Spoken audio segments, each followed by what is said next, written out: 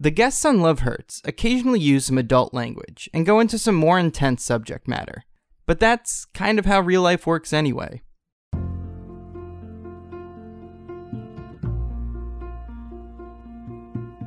This is Love Hurts. I'm Brian Berlin. Today's guest is Will Clegg. Will is a filmmaker and storyteller living in New Jersey. At the end of his junior year of college, Will fell in love for the first time. Unfortunately, they had to spend the summer apart while he was studying abroad in Italy, where a play, a fever, and the girl next door came together to put his first love in jeopardy. Hey, Will, how's it going? Hey, pretty good, considering the quarantine. Yeah, considering we're just locked in our homes. I guess not physically locked, but maybe like emotionally locked in our homes. Yeah, psychologically. Yeah, psychologically locked. You're my first fully remote. I mean, I guess I've done some of these remote before, but where the circumstances make this have to be what this is. So I appreciate you doing this with me. Sure. I'm glad I have this podcasting gear at home to do it. So yeah, it works out. What did you want to talk about today? I wanted to talk today about my college girlfriend and the saga of our relationship. So I'll start at the very beginning.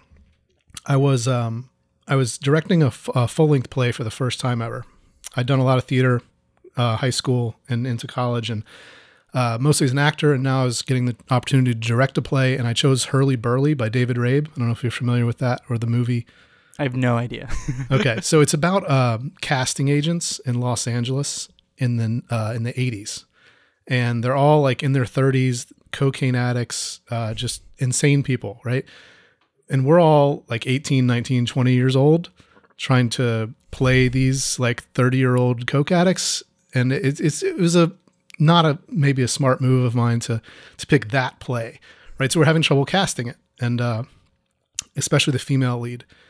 And we're just seeing like terrible audition after terrible audition. And finally, into the room walks Allison. And Allison is like 5 feet tall, very petite. She's got this long brown hair. She's very pretty. And she has this confidence when she walks in the room that all of a sudden I'm just like, all right, this is the girl who's going to play Darlene before she even opened her mouth, right? And then she does her monologue and she just kills it. Our whole casting team is like, she's the one. Of course, yeah, I'm on board for that because I'm already like head over heels for her. But I'm trying to keep things professional because as professional as things can be in like an amateur in a college play. Exactly, yeah. So even though there's like clearly some sparks flying between us, I'm not trying to make any romantic overtures. Just doing the rehearsals, getting the show done, and then as soon as the play, goes up, we just like crash into each other immediately and start this like amazing relationship. We're both like just absolutely head over heels in love for the first time ever, I think, for both of us. And we just quickly become like one of those couples that everybody hates, like we're making out at the bar. We're like calling off plans with friends at the last second to spend more time with each other, even though we already spend like every waking moment together. Skipping classes to hang out longer, just like all of it. And we can't get enough of each other. And then, but the problem is like this play went up in April, right? And the college semester ends in May. So we didn't have that much time physically together before the end of the school year. And so I was a junior and she was a freshman. So she was going back to live with her parents for the summer outside of DC. And then I was going to Italy to study for the summer, which is like super exciting. But also, like, this is before we had cell phones. Like, we barely have email. This is in 2001, right? So it's going to be hard to stay in touch when I'm in Italy. And we basically are going to be writing letters to each other, like actual handwritten letters. We can do email, although I'm not going to have email access except for, like, the public library in the small town where I'm going to be. And then we can do phone calls, but, calling cards are very expensive. So it's just, like, we know all this going into it. It's going to suck. And so I head off in, I guess, sometime in June to Italy, and we start. She starts writing me letters. I'm writing her back, and it's tough. But like I know it's only for a finite amount of time. It's 7 weeks that I'm going to be in Italy. Yeah, and at this point, you're also at like the height of your kind of like passion for each other, right? Like it just we're had started, in the and honeymoon you're just like phase. coming out the gate hot. Yeah, big time. And then before I went to Italy, even she came down to North Carolina, where I'm from, and we went to the beach together for a week with some friends of mine for my 21st birthday. I mean, we were in it, you know. And and then it's just cut off basically. So I'm in Italy and I'm doing this play, and it's this amazing experience where I'm performing a play in Italian, an antiquated Italian actually, in the castle where this epic poem that the play was based on was written in the 1500s. I mean, it's just like, it's magical. And I'm living with an elderly couple who take us on for the summer to get extra money or whatever. Like they're retired, but they cook us meals, like home cooked Italian meals. They don't speak any English. So I'm speaking Italian with them all the time. And I mean, it's just an incredible experience. And there's all these Italian people in the town who are also in the play with us. So we have native speakers with us. We're making friends who are like around our age. They're mostly like middle 20s. And I mean, having an amazing time. Same time, really missing Allison a lot. And as we get to the end of our time there, we perform the play in the courtyard of this castle. Then we go down to southern Italy. It's like the heel of the boot. Okay. Somewhere near Bari. It's this little tiny town called Vico del Gargano, right? Little beach town. And we're going to do the play, I think, 3 more times there. So this is already like much more professional than your college play. Oh, sure. Yeah. So when I get there, I start feeling ill. And I get a fever, feeling very weak. And I don't really understand like what's going on with me. I'm actually living with another family there. The guy's a doctor. He's not too worried about it because my fever is not like super high. I'm still able to perform in the play, but it's kind of wearing me down. And during all this, I've become really good friends with a few of the townspeople who were in the play, and in particular, literally the girl next door lived next door to the elderly couple that I was staying with. Her name is Elena, and her sister is Sylvia, and they're like kind of helping to take care of me. Talking to the doctor who doesn't speak any English at all. Because I know Italian, but I don't know any like medical terms. So yeah, it was part of your training. Yeah, like some translation helps, and I've become like really close with these two, and in particular Elena, and she's 25. She's still living with her parents while she's studying, and she's really very, very attractive as well. And a lot of the guys, like the American guys who are with us, are all like very interested in her, but she's like, not interested in any of these American kids, right? The last few nights that we're in Vico, I'm staying up like half the night, fever, feeling crazy. And Elena's always there, like kind of taking care of me. And we just like, I can tell we're like kind of falling for each other, but at the same time, I still have all these feelings for Allison. And I don't want to like have anything to do with it. I don't want to like complicate my romantic life at all, especially since I'm going home like in like 5 days. Right. And, and one night, like I just tell Elena all this, and then she kisses me. Oh man. and I'm out of my mind at this point, like with a fever, missing Allison. Now Elena's like kissing me, and I kind of break at that point. And then the next day I'm going to Rome. I'd always planned to go to Rome for a few days before I went back to the States. I was just going to go by myself. Then one of my buddies from college was going to meet me there and hang out for a few days. But I'm still like pretty sick. And so as I'm getting off the bus, everybody else is going back to the north of Italy where we were originally staying. As I'm getting off the bus there, Elena decides she's going to stay with me to make sure I'm okay, in quotes. So now she's coming to Rome with you? Now she's coming to Rome with me. And now I haven't talked to Allison for like several days because I know like I've already kind of like screwed up, and it seems like I'm just getting in deeper here with Elena, and it just becomes this like full on affair once we get to Rome. We're staying in this like dingy motel room right by the train station, like the kind of place that doesn't have like any artwork on the walls. You know what I mean? It's just like a coat of like that like off-white paint, and that's it. And it's like 2 twin beds that are pushed together kind of hotel. And yeah, we're having like a full on affair. And my friend Avidan, he shows up. He's been traveling Europe all summer. He shows up. He has no idea what's going on with me. And he finds me like feverish with this Italian woman. And like all the time, I'm like, if I'm sick, like why does she even want to be around me? You know? And yeah, it's like you're the least like attractive at this point of just being like, I am barely functioning. I can't enjoy anything. I have to stay on my 2 twin beds pushed together most of the day. And I'm sweating through the sheets at night too, you know, from the fever. I mean, it's disgusting really, but I think it's become sort of almost like this nurse-patient relationship. Yeah, it's a real like Florence Nightingale. That's the correct term, right? I'm not incorrectly referencing Yeah. It's a real thing. Like A Farewell to Arms comes to mind, the Hemingway book. There was a movie, I can't remember what the English title of it is because the Italian title was like not a translation of the English title.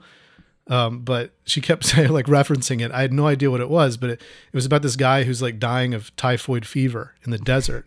It's called Te nel Deserto in Italian, like tea in the desert. But I can't remember the English title off the top of my head now. But yeah, and I guess like you're kind of like half like, is this a fever dream? Yeah. Like, is your like sense of reality kind of like what is going on? And she's telling me that she thinks that it's all in my head that I'm just sick because I missed Allison. And she's telling me this like while we're having. Oh my God, affair. that is so. Oh God. Yeah. So we do go to the hospital in Rome, and I get checked out there, and they can't like find anything like, you know, obviously wrong with me besides like I definitely have a very high fever. And so they're just like, I don't know, just go home and sweat it out, I guess, you know, take some stuff to bring the fever down. And so Avidan shows up. He's like, his mind is blown because he thinks I'm still with Allison, which I technically am, you know, but it's like you can't really, it's hard to have that conversation at that point. You know, you're still like half just trying to stay alive. Not like that level of, but you're like, you're dealing with this sickness as well as you're dealing with this weird affair thing, and then you have like no way of actually being in quick contact with the person you're dating back home. Right. And she, I mean, by now, like she's like trying to call me, and when I talk to her, it's like just very, very brief. You don't know how to talk to her. Yeah, no. I mean, I know I can't tell her this stuff over the phone from Italy, but it's a disaster. It's a disaster. And then and now, but like I have like all these feelings for Elena as well that I'm very confused about. And I have to leave. I have to leave and go back to the States. So I got to say goodbye to her. I have no idea if I'm ever even going to see her again. And so I'm torn up about that as well. And I fly back to North Carolina. And I get back and like I'm starting to feel better a little bit. Like physically, I still have a little fever, but I've got some strength back at least. And my dad is a physician. He takes me to get checked out. They do these scans, and I had like a little bit of, this is almost 20 years ago now. I think it was like a little bit of an enlarged spleen. And because I was already feeling better, they thought, you know, I could have had typhoid fever, basically. Wow. But they couldn't diagnose me with anything because it was like, it was too far gone, you know? And I didn't get like past the worst of it if you hadn't had it. Right. And they didn't do any like serious scans in Italy or anything like that. So now I'm just like, okay, well, I survived. So that's great. But now I got to call Allison. Yeah. So I'm not the sort of person who would just try to like pretend like this didn't happen.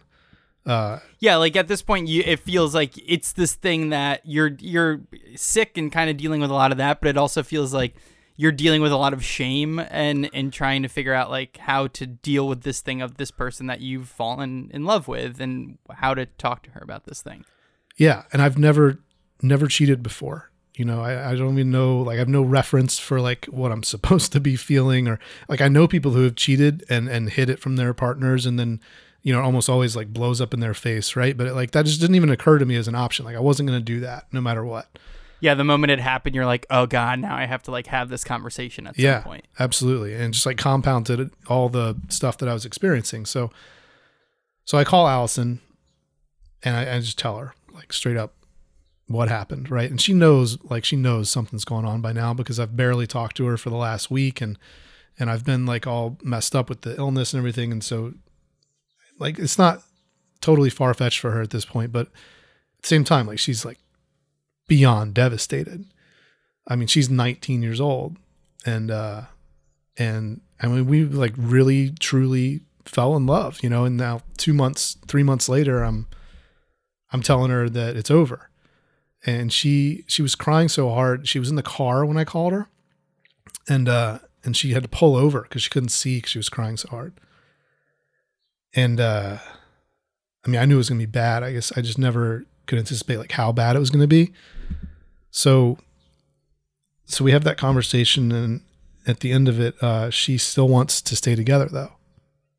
Yeah, because in your mind, you were like, I'm going to call her and tell her this, and there's no way that we'll be able to, like, stay together. There's no way she'll want to be with me. I don't feel like we should be together, that whole thing. Yeah, exactly. I mean, that was like, it didn't even occur to me that she might want to stay together. But she's like, I want to stay together. And I'm like, no, we can't. I mean, I've just ruined this.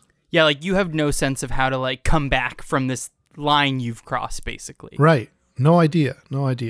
And so I kind of put my foot down about that. I'm like, like we can't continue this. Like I've poisoned it basically forever. I'm sorry. And then we leave it like that. And it's just like, now I'm a wreck for like the next couple of weeks, barely leaving my room, even though I'm physically better now. I'm just emotionally like just destroyed. And at the same time, like Elena's calling me and we're still chatting. Oh man. And now it's like she's there like more for like support, I guess, because she's the only one who's known the whole story the whole time, right? It's like she always knew about Allison and how hard all this was for me, and so now she's like, I don't know, acting more like just like a good friend, I guess. Yeah, it's such a strange role that she has taken on in every step of this process, which you're like, yeah, oh, this doesn't make sense. Why? Okay, I guess now you're here to try to help me through this. Okay. Yeah. And she had, I forgot about this part too. She had like a sort of boyfriend, like it wasn't serious, but like a guy that she was seeing at the time. Okay. And now she's like broken that off with him. I mean, or he's broken it off with her really once he found out about everything too. And so like, there was just like a lot at stake for both of us. And now we just feel like, I don't know, I guess maybe we'll see what this is going to be between the two of us. And, even though she's in Italy and I'm going back to New York. You're kind of like, well, I guess this is the only thing that feels like it could work out because I've ruined this other thing. So maybe This is what this was supposed to be the whole time. But at the same time, yeah, she's in Italy and you have no sense of really how this is going to work. Yeah. I mean, she has no like job, she's still in school, she doesn't have any savings. Like she's not moving to New York. I'm certainly not moving to Italy. Like there's no hope of any of that. Right. So yeah, and it also feels like there's the part of you that doesn't really want to pursue this thing. It's more like you're kind of still broken up about everything with Allison, and you're just not sure if this is. I guess being 21, you're just kind of like, I don't know what I'm supposed to do with my feelings next. Yeah. I mean, that's the big thing is I'm 21 years old, and I've never had any feelings like this before at all, let alone in this kind of complexity. So I'm lost at this point. And so I go back to New York for the fall semester, and I get like just before Labor Day, and our classes start just after Labor Day. And that Tuesday of the first week of classes is 9/11. Oh yeah. So.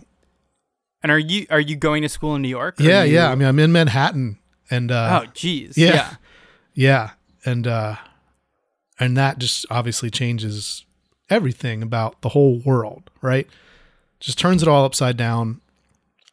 And I guess one of the things it did right away was just, it made me think about who's most important in my life, right? And like I miss my family terribly. I'm wondering if I've made a terrible decision even to be this far away from them just for school. And then, and like beyond that, it's like, it's Allison. Allison's the first person I think of immediately. So that thing where like you've been having this whole like, I don't know what I'm supposed to feel right now. It doesn't feel like I'm supposed to be with this person that I cheated on. I don't know how I'm supposed to feel about this person that I cheated on them with. And in that moment, you're very clearly seeing that like these are where my feelings are. Yeah. And at this point, Elena and I have been talking about the potential of her moving to New York all of a sudden, right? Oh man. Okay. Yeah. And I'm trying to like work out in my head, like, how's that? I mean, I live in a dorm, with a roommate, And yeah, like yeah, how's you that can't going to really work? have like a life together in New No, York. no. That would be. But she's like, it's fine. I'll stay with you for a little while till I find a job. Then I'll get my own place, and we'll work it out. And I was still in that like sort of just shock mode of like, sure, whatever. We'll you make truly it work, don't know how whatever. to process anything right now, Right. because of not only the state of you're in, but the state that the world is in at the moment. Right. So when 9/11 happens, like all that just like fell away, and I realized like how totally insane that whole plan was. And even though I did, I still do care about Elena. That was just nonsense, right? And I knew that I cared about Allison a lot more. And also she was, a few hundred yards away, like in another dorm. And so I called her. And are you two talking at all at this point? No. Not, I mean, it's like, I was going to say it's toxic, but it's not toxic because we're just not talking. I mean, we're just... Yeah, the whole thing just kind of cut off after that phone conversation. Yeah, I'd seen her once before the attacks, like when we were still moving in and stuff, and like across the street, and like she kind of waved and I kind of waved, and it was just, there's just nothing to say really, I guess. Yeah. So I call her up a couple of days after 9/11, and I just tell her all of this, basically. She didn't have a lot of the details of what had been happening, even who this woman Elena was, and I just kind of spill my guts about all of it, like in detail, and how I was feeling and how I'm feeling now. And she just is like, I'm coming over, hangs up and comes over to my dorm, and we just sit up the whole night talking until dawn, and then and we decide, we're gonna get back together. It's gonna be ugly, we know, and we don't know how it's gonna work, but we want to try and make it work. So we get back together, and I call Elena and I tell her, not to don't move come to New York. But she anticipated it, like in my voice, I think even before I said it. She says, so I shouldn't come to New York, and I'm like, no, you shouldn't come, and she's like, okay, I understand. And she hung up, and then I never talked to her again. Yeah. Jeez. Yeah. So that was 18 and a half years ago. And so then Allison and I like tried to work it out, but it just didn't work out because I was right about having poisoned it. And it was just toxic from day one after that. Yeah. Was it, so when I was right around the same age where I was 19. My first girlfriend that I met when I was 18, freshman year of college, she was 2 years older than me. And we had really great 6 months of dating, and then things started to kind of come off, fell apart a little bit. And right when we were coming up to a year of dating, we broke up. And it was something that I definitely initiated, but it was not I don't think it was out of the order. She didn't not see it coming, because it was just nothing was going well. But the thing that was stupid on my part about it was, it was we had been dating kind of long distance the whole year, because our colleges were 2 hours away from each other, and we had met working at a summer camp. And I broke up with her right at the beginning of us working at the summer camp again the following summer. Oh man. And it was just so now I had to see this person every day, multiple times a day. When we were oh, this is going to be great. We're finally going to be together again and get to spend this whole summer together. And I just totally kind of ruined that possibility. And then I think both of us kind of coped with it being well, this is miserable. We have to see each other all the time.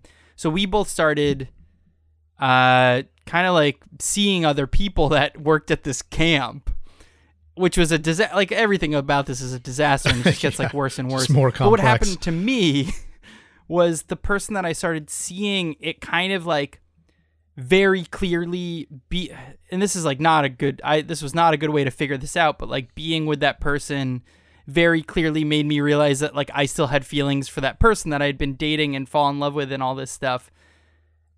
And then it was trying to go back and have that conversation and fix things. It was an unfixable situation. And we did end up trying to get back together. But it was just, I felt like too much had been kind of ruined. And I have to imagine it's a very similar, like they feel like similar kind of scenarios you're going back into where. Yeah, absolutely. The only thing is that Allison and I tried to stay together for the next 18 months after that. Oh, that's a long time. Like we were broken up by like October or something. Like we got together after the summer, October. 18 months is a long time. Yeah, it was my whole senior year. And it was rocky, right from the start. I went to her family, her uncle's house for Thanksgiving, like 2 months after that. And I've never been in a room before where just like, everybody hates me so much. Yeah, because everyone knows the story. Yeah. I had to take the train home early that night. Like I couldn't even stay the night. Oh my God, that sounds so bad. And then like, so we'd break up, and then we'd make up and get back together, and then we'd break up again. Yeah. It was just like a cycle for so long. And I graduated. I moved to the East Village. She was still in school, like Upper West Side, and then and we kept it going like throughout most of that year as well. And then finally, like mercifully, she ended it for good in April of 2003. And I mean, I was like, just, I don't know, what's the word, beyond destroyed at that point. Like, and at the same time, both of my grandfathers had just passed away, like within 6 months of each other. And then I had my first job ever after graduating. It was a 1-year contract, and then it ended right after she broke up with me. And so I was I was just worthless human at that point. Psychologically destroyed. Yeah. And I mean, especially the relationship, like it's, that's already a hard scenario that you're going into at the age you're going into, being like your first love. And yeah, for you to try to make that work for 18 months is a long, like that's gotta be emotionally pretty taxing, as good as I'm sure it was at times. Yeah. You're constantly trying to like feed this fire so it won't die, I guess, when it's like being rained on a lot. It's barely embers at that point. Yeah. And it's just like emotionally exhausting as much as it is. I don't know. Everything else you got going on. It's like to just try to, make that work, and then to have it end has got to be a lot. Yeah. And especially in the context of like that post 9/11 economy where it was like impossible to find a job. Yeah. And everything's just weird. Yeah. Super weird. You constantly feel under threat. I never really even processed that. I mean, I've only realized in the last few years, never really processed the trauma of being in Manhattan on 9/11 until, 15 years later, because I was so wrapped up in all the relationship stuff at the same time. And you were running an entirely separate like world, even though it was totally parallel. Yeah. You weren't able to separate the two things until I guess after the fact. Yeah, long after the fact. Yeah. Yeah. So after all that, I ended up moving back to North Carolina, just kind of broken and looking to restart my life. I moved in with my parents, and I did all these things to try to forget about Allison, but like everything I did just made me think of her more. Like I wrote a movie about our breakup, and then I wrote a feature-length movie and made it. That was like, oh my God. It was a character like kind of based on her, and the other characters are like named after her friends. I mean, just like, I was trying to process it through art, but like everything I did just made me dwell on it even further. And it took me like 6 years to really fully get over it, even though we were only together for like less than 2, in the end.